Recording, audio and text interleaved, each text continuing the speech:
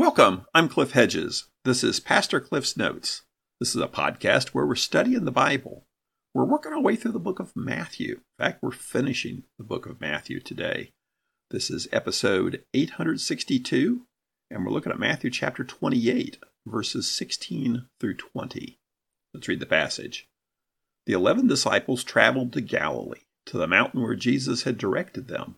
When they saw him, they worshipped, but some doubted. Jesus came near and said to them, "All authority has been given to me in heaven and on earth. Go therefore and make disciples of all nations, baptizing them in the name of the Father and of the Son and of the Holy Spirit, teaching them to observe everything I have commanded you. And remember, I'm with you always to the end of the age." This is the gospel according to Matthew. Matthew's written this gospel, this account of the ministry of Jesus, to convince people that Jesus is the Messiah.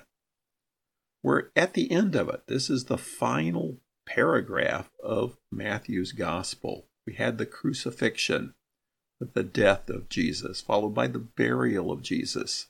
Then Sunday morning, the angel appears, the guards faint, and the angel rolls away the stone. The women arrive. The angel tells them that he is risen and says, "Go tell the disciples to go to Galilee to meet him."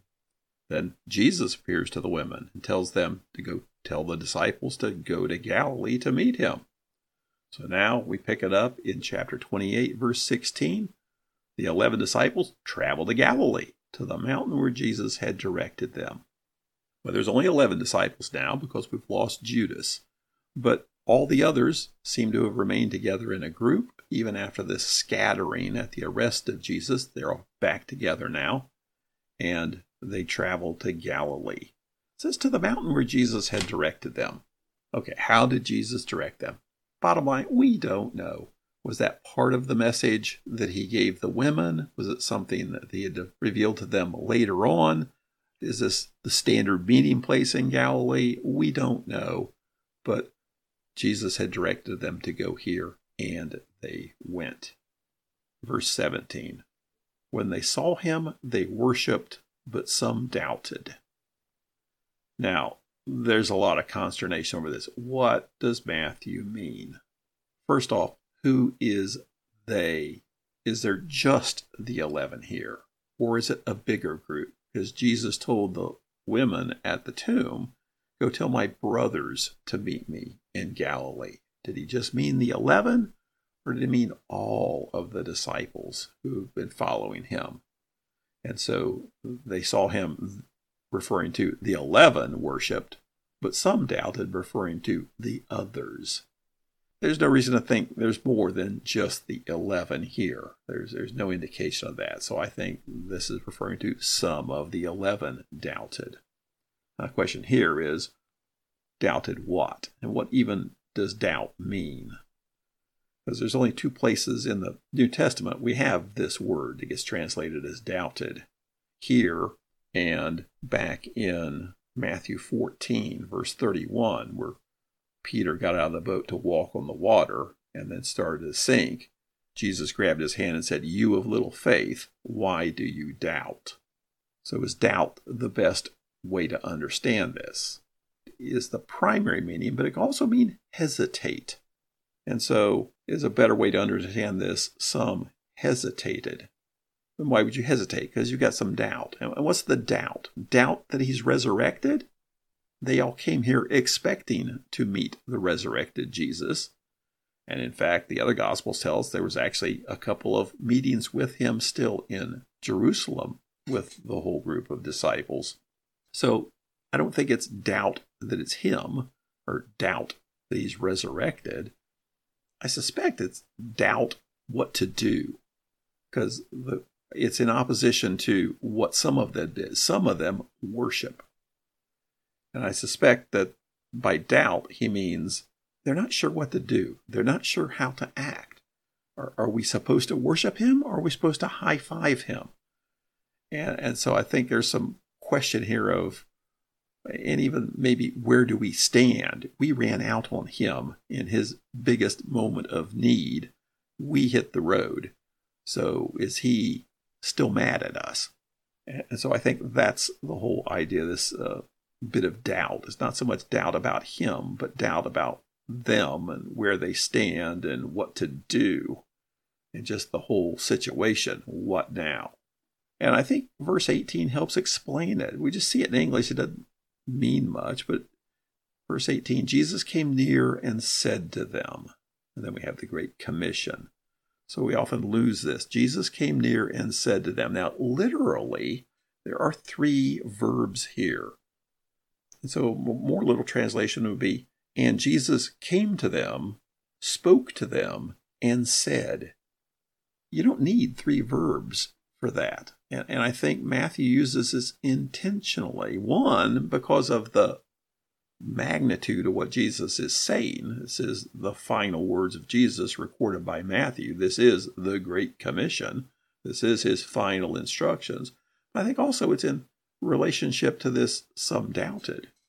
Matthew could have easily just said, and Jesus said. But it's Jesus came to them, spoke to them, and said. So I think it's very relational here. And the idea of restoring some relational issues, there's some reassurance. He came to them.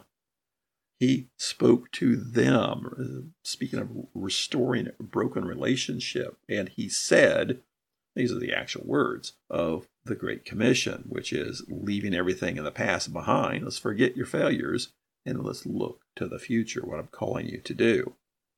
And the rest of this is what we call the Great Commission, what Jesus leaves them to do, the mission. All authority has been given to me in heaven and on earth. Go therefore and make disciples of all nations, baptizing them in the name of the Father, of the Son, and the Holy Spirit, teaching them to observe everything I've commanded you, and remember I'm with you always to the end of the age. First thing you notice is there are 4 times Jesus uses the word all authority, all nations, where he says teaching them to observe everything. That's the words actually are teaching them to observe all things. And remember with you all the days to the end of the age. So 4 times all. So I think this is intentional, that this is just speaking of a ultimate authority, ultimate everlasting mission encompassing everybody and everything. He says, all authority has been given to me in heaven and on earth. This speaks to him being the king. He's talked a lot about the kingdom. And there's been some nuances that he's the king of the kingdom. But here, I think he's saying it pretty blatantly. The kingdom of heaven, we always just kind of, well, God's the kingdom of heaven. But we see here, well, God the Father's appointed Jesus as the king. All authority has been given to me in heaven and on earth. The Magi came looking for the king of the Jews. Herod was afraid that there was a king of the Jews. The basis of his execution was being the king of the Jews. The mocking while he was on the cross was about being the king of the Jews. But now we find out he's way more than just the king of the Jews. He is the king of everything, all authority in heaven and on earth. Verse 19, go therefore and make disciples of all nations. There are several verbs here. Go, make disciples, baptizing, teaching, to observe. The only finite verb is make disciples. So we've got to understand that's the main verb here. The others, go is a participle, baptizing is a participle, teaching is a participle, to observe is an infinitive. To observe modifies teaching, teaching to observe. And so the main verb here is make disciples. Well, first, to understand how to do that, we have to understand what is a disciple. Well, simply, it's a follower of Jesus.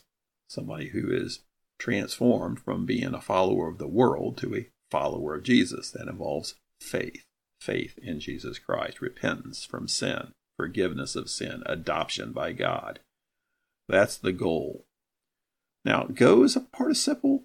Baptize and teach are participles, but they are a little different. Go precedes the main verb, where baptize and teach follow the main verb. And there's some nuances there.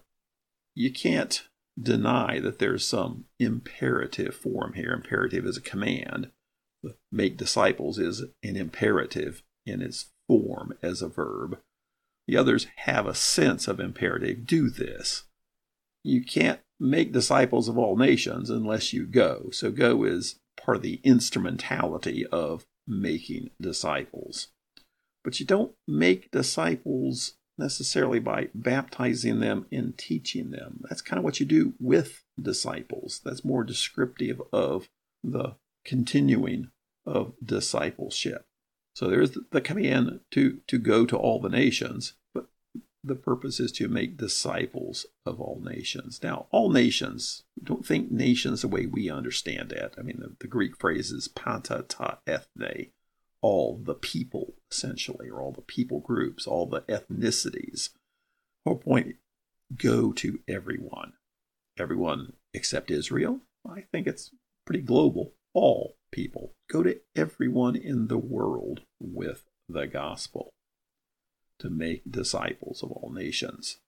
And you want to baptize them in the name of the Father, the Son, and the Holy Spirit. This is that act of bringing them into the corporate body, the ecclesia, the church, and teaching them to observe everything I have commanded you. This is the basis of understanding how to be a disciple, learning what Jesus has taught us.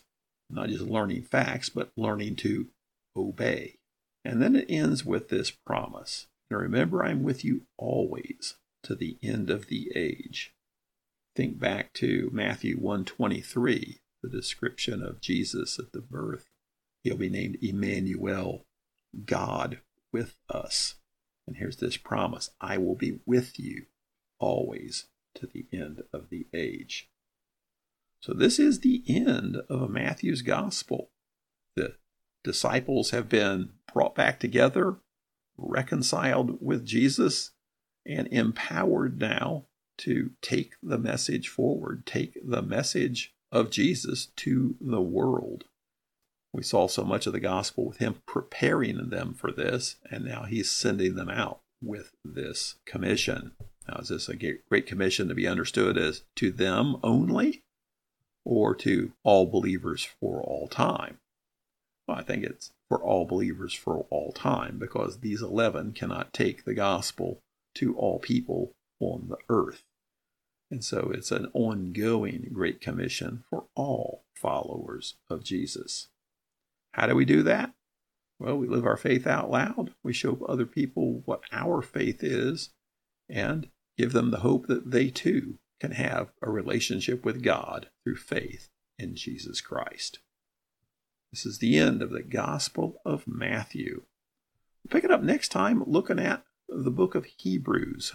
Why Hebrews? Well, Matthew's audience was a Jewish audience, and the letter to the Hebrews is meant to a Jewish audience also. So we'll just take it in that order. So thanks for joining me.